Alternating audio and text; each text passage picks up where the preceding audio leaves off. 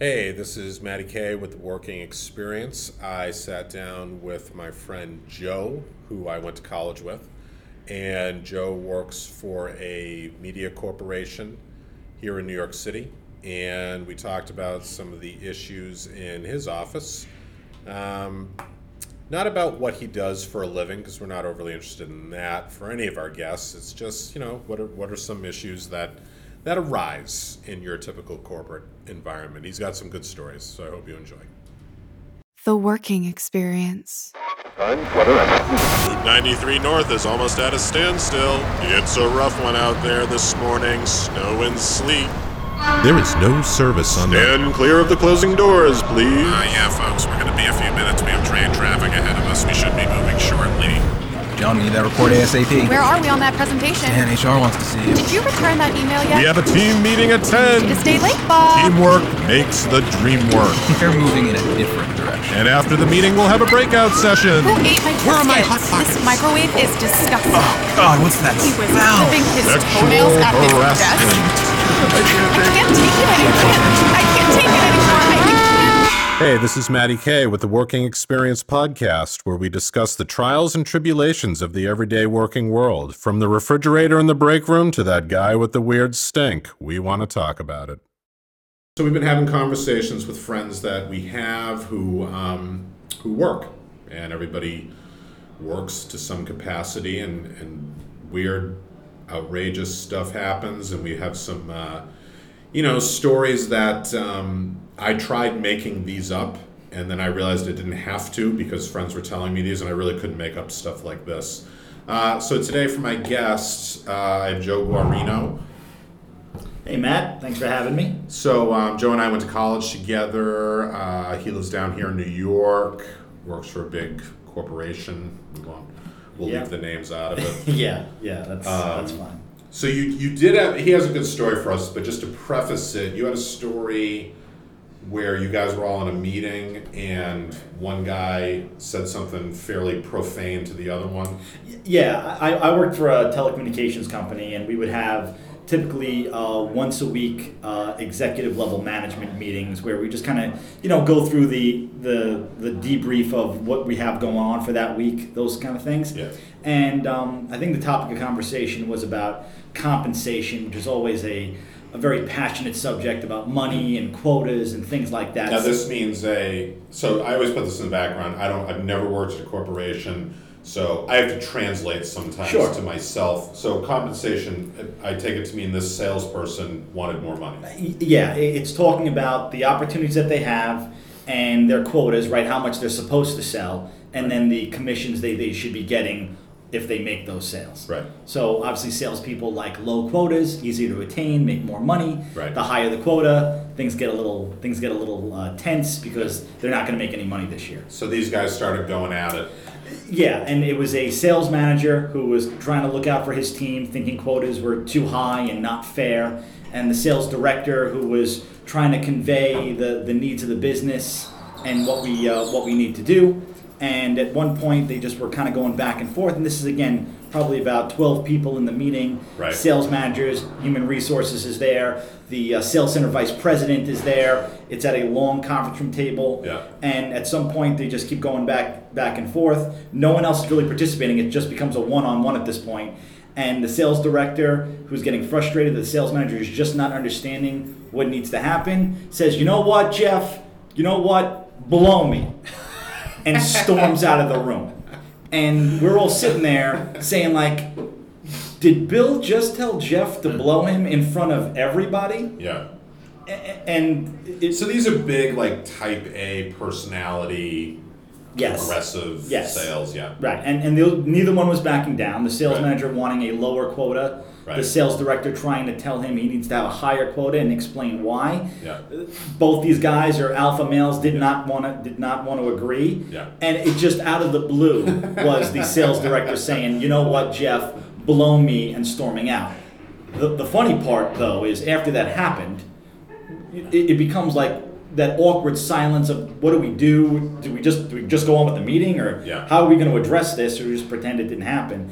And later that day, when we saw the sales director and we kind of brought up, like, wow, I didn't think that could happen. He didn't remember it and said, that didn't happen. I never said that. He just denied it. Just denied it. Just flat out denied it. Well, I guess that's the only course you can take. Yeah, no, it was like it's not a lie if you believe it, and I've heard believed lawyers just deny. That was didn't happen. That was one of those ones where like, okay, I guess we're just moving on. next meeting should be interesting. I So guess. there was no real fallout. No, I guess you have carte blanche to say whatever you want if you just deny it later. Well, I get the impression, and again, this is like we just had our friend Gary talking to us, and John, who also worked for Morgan Stanley Merrill Lynch. Like, corporate culture is a lot rougher than I ever really had the impression of.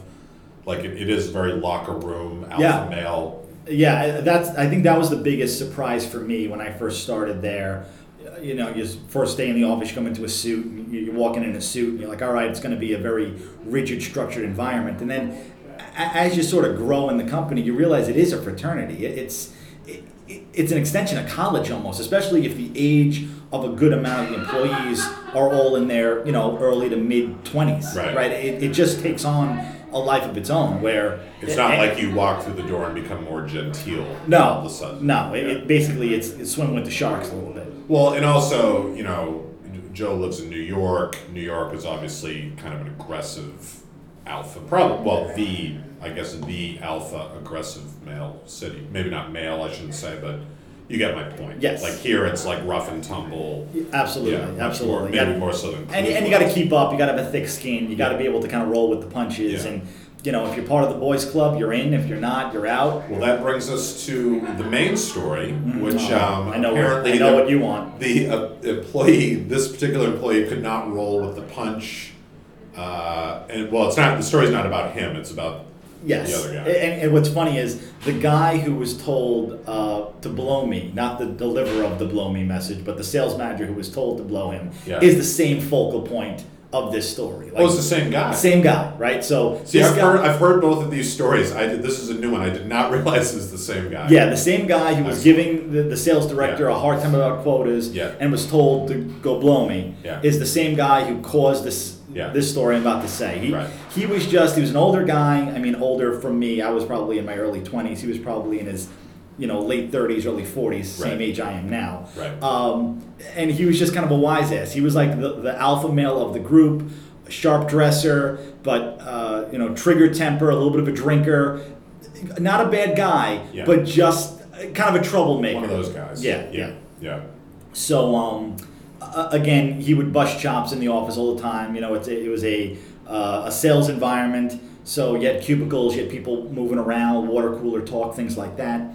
And there was a guy in the office, a black kid, wearing a pink shirt, and he was a club kid. He was a doorman at one of the New York City clubs. He was kind of a fancy kid. Yeah. So he dressed well. He wasn't just some punk guy. Right. He kind of played the part. So he was. He also worked. Like for weekends, he would do the door at one of the clubs or whatever, or nights. Yeah. So he must have been wearing a very nice pink Brooks Brothers shirt, whatever, and Jeff just walking over to him and says like, I don't think guys like you wore shirts like that. Just fairly innocuous, fairly harmless. Yeah. That is nothing on the scale of what Jeff would typically do. Right. And the day goes on. Right. You find out later that this kid, Rich, went to Human Resources, who was run by a woman named Susan. And Susan was the nicest, sweetest, most angelic, beautiful, blonde, shapely woman. Yeah. She was just the mother of the office, but at the same time, super hot. Yeah. And I think she might have been a virgin. So just unattainable in every level. And I think you used the phrase "holy roller." Holy roller. Yeah, the moral compass of the office. Right. Goes to church every Sunday. Right. That kind of thing. Yeah. So he files a complaint, and filing the complaint is you walk into Susan's office, you knock on the door, you tell her the story, she fills out a document, and you move on. So Susan calls Jeff into the office to tell him about this latest complaint made against him. And now, when you say latest, had other complaints? Jeff was a troublemaker. Yes, okay. He had a big mouth. He wasn't the most. I loved him, but he wasn't the most popular guy in the office. He made some enemies. Right. So this is not the first time. This is not the first time that Jeff's been called into Susan's office. It's like the principal's office. Yeah, It's like school. It's it's another day. Yeah. So he goes in there and she basically tells him, "Hey Jeff, listen, you made a kind of a racial comment in the office, and it's been brought to my attention. And it has to go into your file."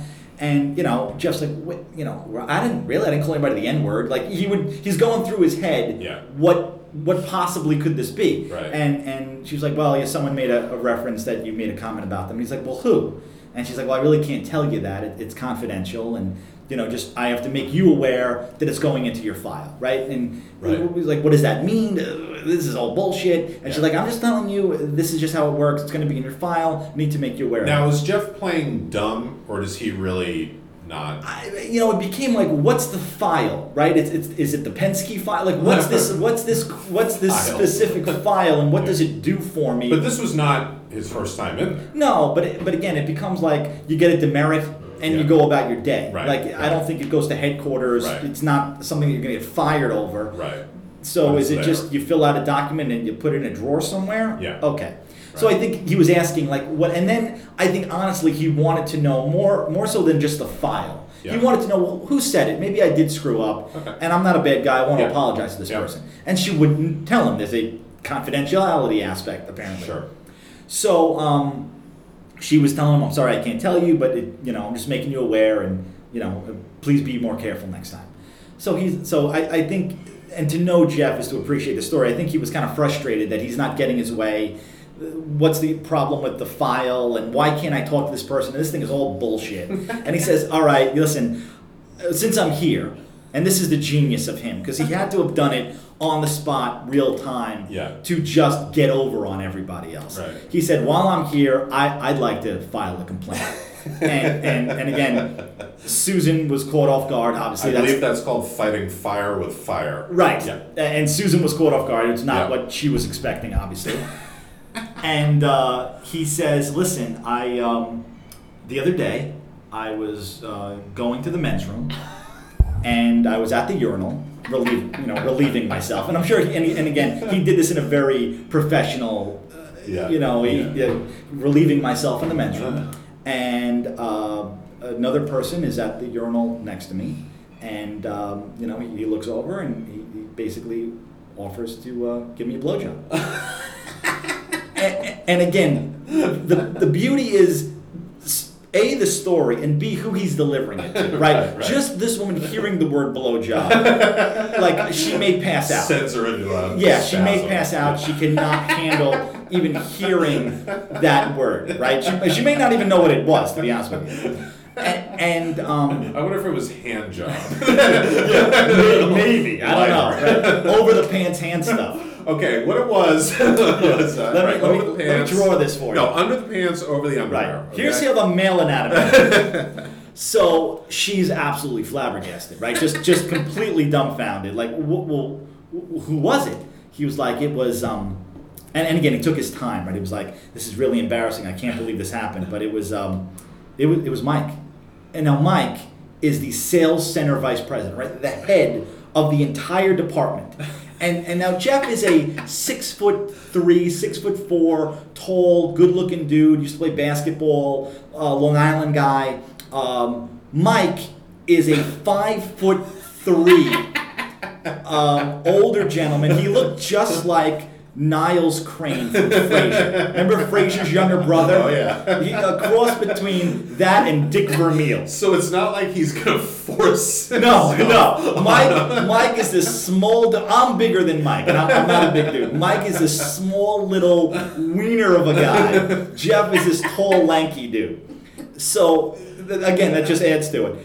So he says it's Mike, and her reaction is, what? That's impossible. What are you talking about? He's like, Susan, I'm telling you, I was flabbergasted. I was shocked. I'm like, what are you talking about? And I ran out in disgust. And, I was traumatized. I went home. I was traumatized. And I almost didn't want to tell you. I just want to let it go. But if we're here and we're having this conversation, I'm going to bring it up. And she's like, well, I don't know what to say. I have to talk to him about this. And he's like, no. This is confidential. You can't bring this up. This is, an embarrassing thing that you can't tell him I told you and everything else. Yeah. And she absolutely did not know what to do with it. Right now, needless to say, he made this all up. It never happened. But in order to turn the tables and come up with the most obscene, ridiculous thing to A, put the vice president in a bad light, and B, make HR just completely handcuffed in what they could or couldn't do. By their own rules. Right. Yeah. Threw it right back at him, said, listen, I just needed to unburden myself, do with it what you will, and walked out. Yeah. And that's the story.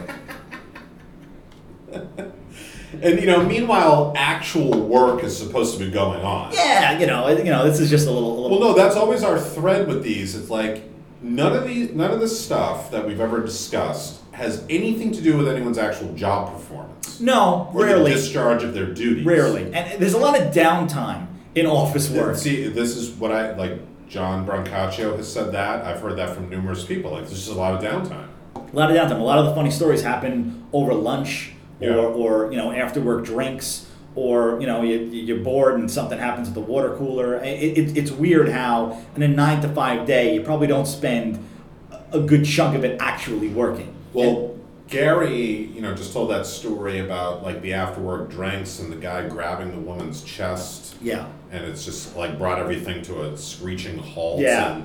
And I assume after work drinks can be deadly.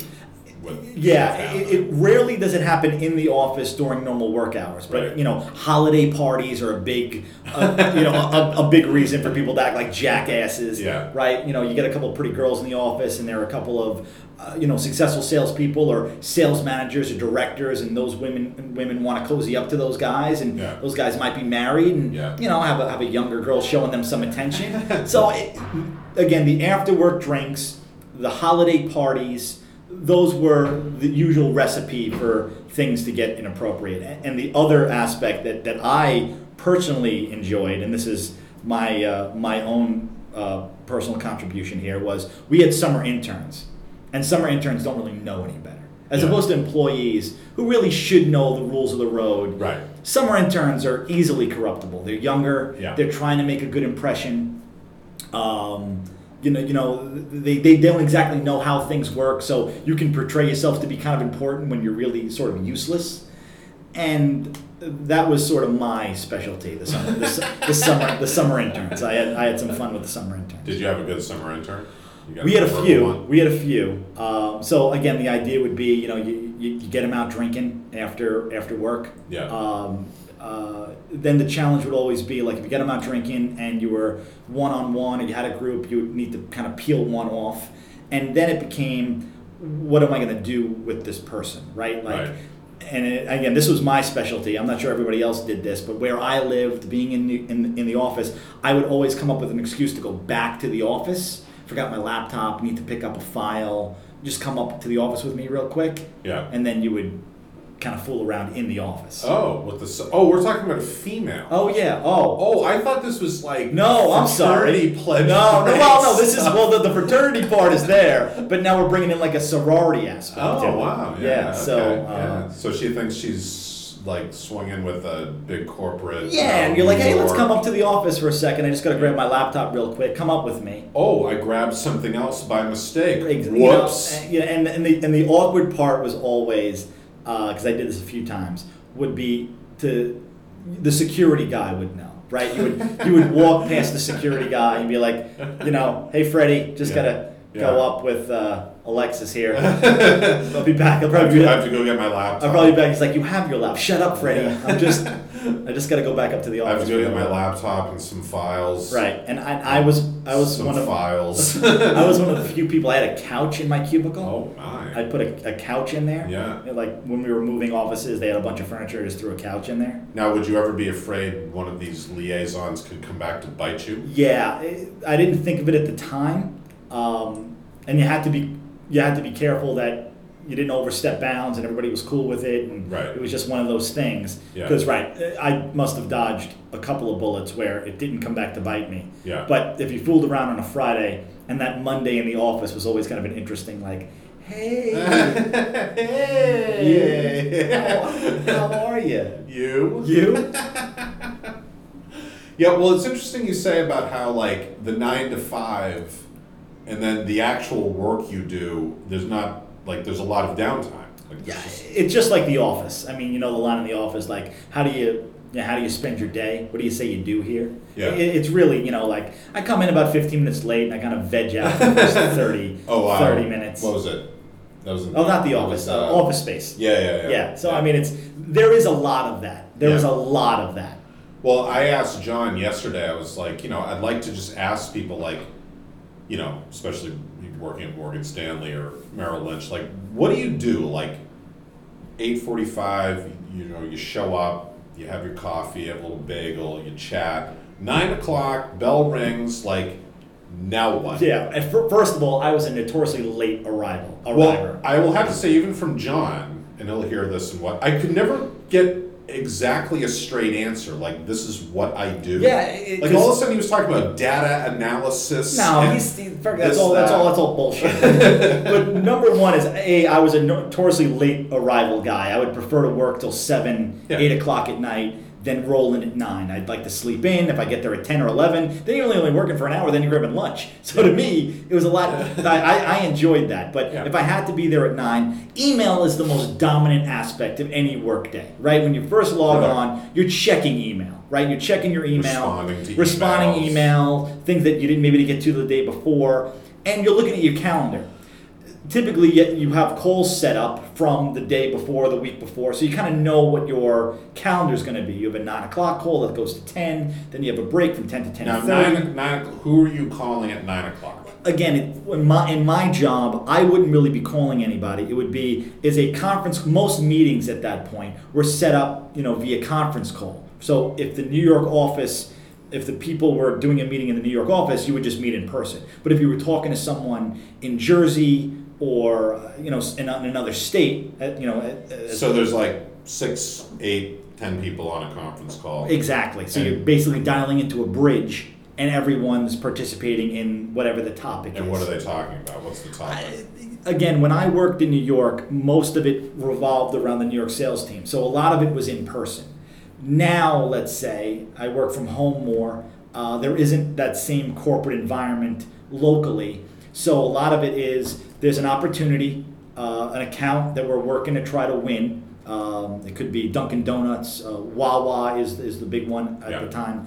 And basically you're working with that account team. They're based in Pennsylvania, and they're on the phone with you, and you're pulling in different people to talk about whatever strategy of the day in working that opportunity. Right. So it's, putting together a proposal, talking about pricing parameters, things like that. Right. So then you hang up and you go to hang out at the water cooler. And that's what I miss in working from home.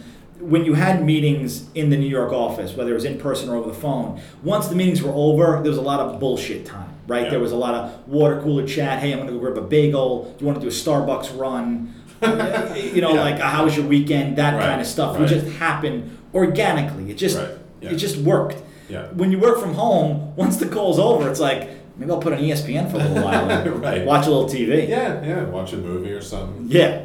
Well, I did have one. So, we're talking about stories like, that's a big one, like the HR, that's certainly out of the ordinary. My friend, not John Brancaccio, but a friend of mine, John, in Massachusetts, he worked, I don't know if this company's at now, but it was basically compliance. Like they're the go-between between the SEC and Corporation X. Right. So Corporation X wants to merge with Corporation Y. They have to make sure they're in compliance.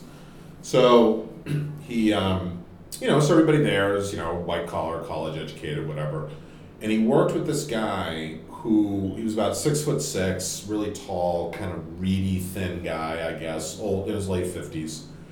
He would go into one of the break rooms, which is right off the customer service, and it had like a sink and a fridge. And he would take off his shoes and socks, and he would prop his bare foot up on the edge of the sink and clip his toenails into the sink. That's the worst. That's the worst. And he would in full view of everyone. Wow. So finally someone complained, to the manager, and then HR/manager, whatever, had to have a conference with Ted or whatever his name was, like Ted. This is a problem. Yeah. So it kind of like, to me, that is a very aggressive thing. Like, he's got to know. Yeah. That's a problem. There's no way he thought. It's him treating the office like it's his home, I would think. Well, then it begged the question to, like, Tom Kloss just briefly wrote on Facebook. He's doing a podcast right now. I saw that. He walked in on someone clipping their fingernails in the sink. Right. Now, to me, like, I don't clip my nails at work. I don't find the need to do that. Like, how often do you clip your nails? Once every 2 weeks? Right. I don't know. Certainly, you don't have to do it at work. Right. So, but someone clipping their fingernails in the bathroom. Yeah. I'm gonna bare my soul. I've clipped fingernails in the office, in my cubicle. Like, I've just noticed they're longer. I have a fingernail clipper in my desk. Yeah, right. Into the wastebasket. Right. Typically not during the busy part of the day, right. but like as they work. And again, what does it take? 3 minutes. Right. Basically, if you want to get it done nice. Yeah. I've done that. Yeah. Toenails, never, never. I'm like, come on. Yeah, man. I've never done the toenail Well, thing. plus, like, in the public space. Right. That's the aggressive part. Agreed. It's basically him marking his territory. Yeah. That's a whole nother level. Well, the other thing was, he was really, this is what John told me, and he cornered John about this. He was really into eclipses, solar and lunar eclipses. He would save up his money to, like, travel to China or Bangladesh or whatever, because there'd be a big eclipse. He was not an amateur astrologer. He wasn't interested in the science. This was like end of the world type stuff. Like some sort of, I wouldn't say religious belief, but something along those lines. And he, like, cornered John about this. And of course, when he's talking, he's making a lot of eye contact. Like, he really wants you. And John's like, it was so weird because the guy was good at his job. It's a complicated job, so he's not crazy in the traditional sense. Right. But and I think everybody has those people in the office. And this is the toenail clip guy, but we had a guy in the office who referred to himself as a HEB, an HEB, a highly evolved being.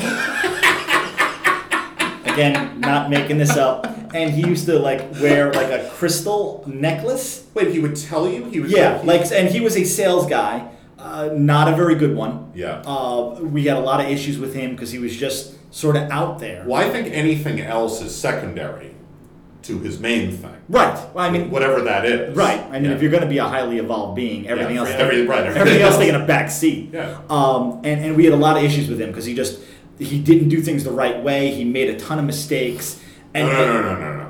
He was doing things the right way. You people couldn't get it. Exactly. Because you're not right. He was on another level. There you go. And it's like and unfortunately it became like, this is apparently we're not on the right level. And did he explain why? But he was the kind of guy that, you try to have a little fun with it because it was just kind of humorous. Yeah.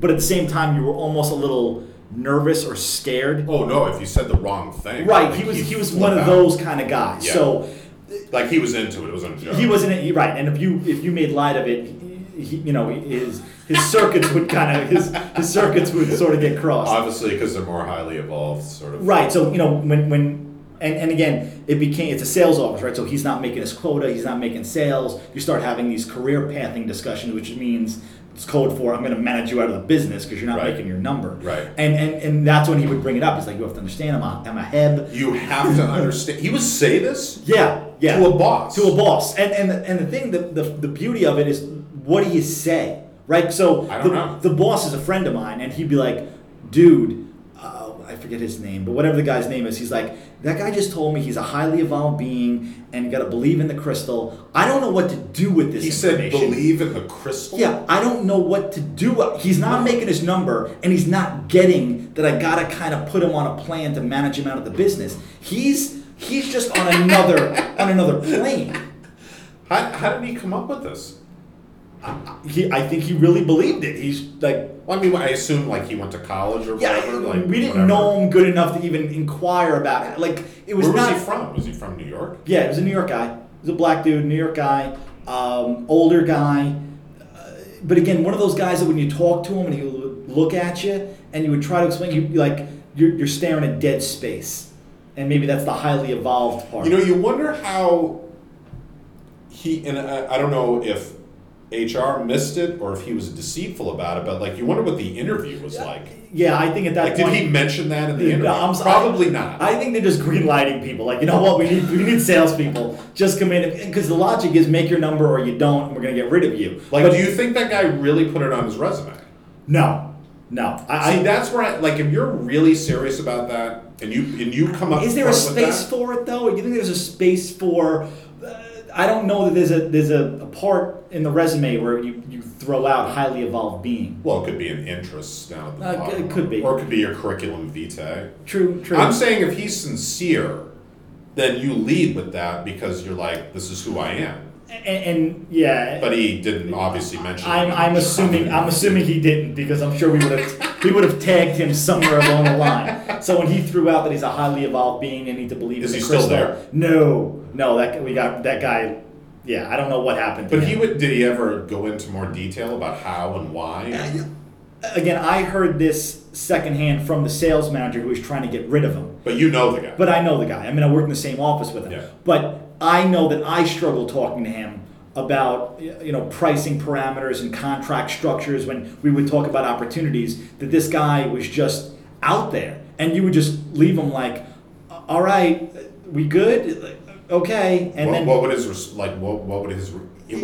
be his part of the interaction? It's a lot of yes and I know and okay, and then when he would make a mistake, you'd kind of call him out and be like, you proposed the wrong pricing, you did the math wrong. Let me show you what you did. You can't use that with this. You got to use this discount, and the contract structure needs to be this way. And a lot of times there would be silence, and a lot of times we'd just be like, we're just missing each other. We're just missing each other. This guy sounds like a genius. But that's the whole point. Is like at that point you're just like, maybe it's me. Like you'd walk away going like, maybe I'm just not right. Well, he is the highly evolved. Right. Yeah. So did he ever tell you he was a highly evolved being? No. But it became the running theme in the office. But he actually said this to him. That Dwayne. I'm a Heb. Is and he said, Brian, I'm not sure if you realize this or not, but I'm a Heb. And Brian asked, like, I'm sorry, Dwayne.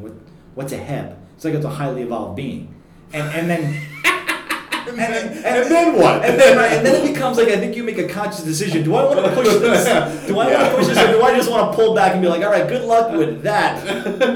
Time for lunch. See, my problem has always been, and Joe and I have known each other a lot of years. Like, I've always been kind of a weirdo magnet because, like, I really want to know, right? Like where, like, come on, I want to hear this. Yeah. Like, let's. I was just in Zurich. Right, and this guy said we were waiting for a cruise boat to go on Lake Zurich, sitting on a bench. This guy comes over. I think he was Orthodox or whatever. Doesn't really matter. He starts ranting in Swiss German at me. I'm sitting there, and I'm just like, does this ever end? Like, I'm in Switzerland for crying out loud. He signals you out. Pretty much. I mean, he came over and sat down next to me, and my mother's on my other side, and she's like. I'm just a weirdo magnet. If there's a weirdo in the subway car, guess who he's going to sit down what and chat what with. did you do with that? I didn't do anything. I mean, by this point, I just kind of ignored it. I think that's the difference between you and me, right? It's a fright or flight mentality. Right. Because I'm a little bit different, right? So my story, I don't attract weirdos, but I'll get into confrontations. And typically, I'm not big enough to really take on the confrontation, but just because of your story reminded me of something. I was in a subway car once, coming back from maybe like a softball game or something in the city by myself late at night. Had a couple of drinks in me, and I'm carrying like a book bag or something on my shoulder, and these two bigger Spanish dudes are sitting there, and the subway car is not that packed, right? There's plenty of room, and I'm standing, and they're bumping into me on purpose, and I know they're bumping into me on purpose.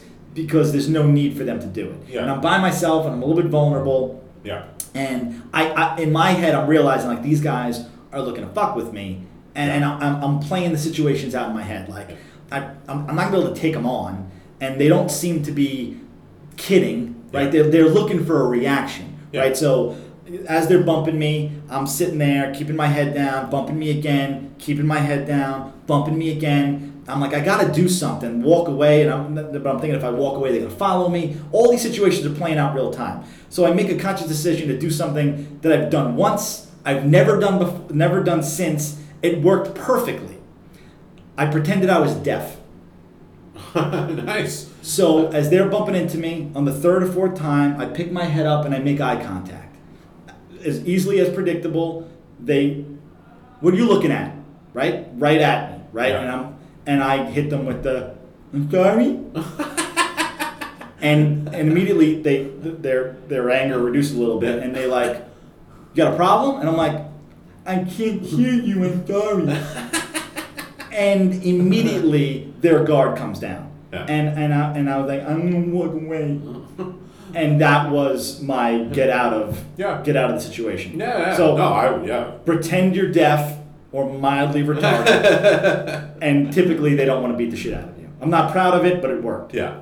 Well, yeah, to get back to the HEB, like, I can understand your manager, I got a business to run, I can't get into this, but it really would be my overwhelming curiosity to be like, please tell me. No good can come of it, though. I think you get into too much detail, and it makes it harder. At that point, you just want to get rid of them. Well, then all of a sudden you find yourself wearing the crystal. Right. And this is making sense to you, and you're like, I would also like to be a highly evolved being. It was one of those things that spread like wildfire through the office. That Did you know Dwayne is a HEB, and what does a HEB stand for? And it became like a thing. I would automatically think sex change, like transitioning, something like that. It was more it was more of a spiritual Scientology. I kind of get what he's getting at. Religious kind of a thing. Yeah. And again, the crystal had some sort of a meaning that he wore around his neck. Well, special powers. Right. So, mere mortals, how dare they question him? These sales figures are perfectly legitimate and logical, and how would I know that? Because I envision a T-shirt. Right. Capital H, capital E, capital B. Like almost like the frat letters. Oh, totally. Yeah. And I imagine like a seminar, a meeting, much like the Scientology ones, or Mindhead or whatever. Like the Illuminati. Exactly. Yeah. Just in some basement somewhere. Yeah. And these are the kind of characters that you run into. And again, you don't see them coming. And it's only after a typical, an engagement of some sort. And usually it's when there's a problem, right? The true personality flaws come out. Always been our thing. It's like you can make it through the interview process. You can make, the first few months or whatever, but you're with people for so long in such a closed environment, eventually it's going to come out. Yes. Or it's just those little things. I mean, clipping your toenails in the sink is a big thing, but like, there were also complaints in the same guy's office about someone who would suck his teeth after lunch. And again, they called the manager. They're in Massachusetts. They call the manager in New York to then call this guy. Because they're like 10 feet away from the guy. God forbid anyone approaches him like an adult. The manager has, Carl, people are saying. And no one wants to deal with it. I think that's it becomes like, do we have nothing better to do today? A little bit is, especially from a management standpoint, it's like, I just want to get on with my day. Like, don't bother me with these problems because I probably can't solve it. No. And it's just going to make my life harder. The same guy, same manager said, John was saying to him, I can't believe you have to deal with problems like that. He's like, I had to call a guy up because people are saying he smelled bad. Like, I had to go to a grown man and talk to him about his personal hygiene. Like, I went to business school for this. Right. I got an MBA for this. Yeah. To talk to a grown man and say, Stan, you smell bad. People are, talking about. We had a woman in the office, an older woman, just almost looked homeless. She shit herself.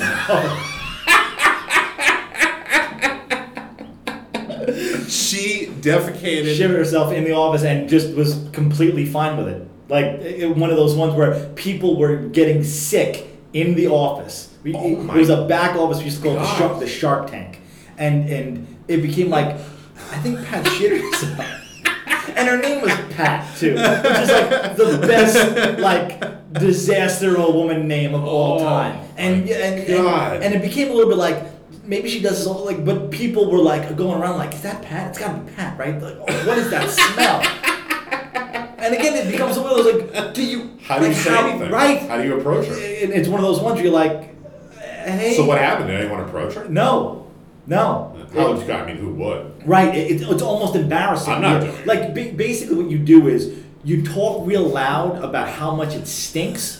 Yeah. To make the person self-conscious who knew they did it to be like, that's probably me. But why would she just sit there having shit herself? She was just a problem. I mean, like she was like a mutant of a woman. She just had issues, and yeah. I mean, how old was she? She's probably in her. I mean, I would say I was in my 20s, so everybody seemed a lot older than they probably were. Probably in her late 40s, early 50s. She wasn't like a 70-year-old woman. No, she was just a disaster. Like just a giant, unattractive, and she almost looked homeless. And it was again a problem where no manager wants to deal with her, and that's because it becomes like just. Again, it's the office space. Just put it in the basement and just give me back my red stapler and take care of the rat problem. Yeah. That's what happens. Oh my Because no one wants to deal with it. Until it gets to a point where you're like, we gotta deal with it. Okay, unfortunately we're out of time, but we are definitely going to revisit Pat. I'm going to write that name down because I feel like we could probably spend another podcast talking about Pat. Yes, indeed. So thanks a lot, Joe. And we will be signing off, and we'll be coming back to you another time. Thanks for a lot. having me. Bye-bye.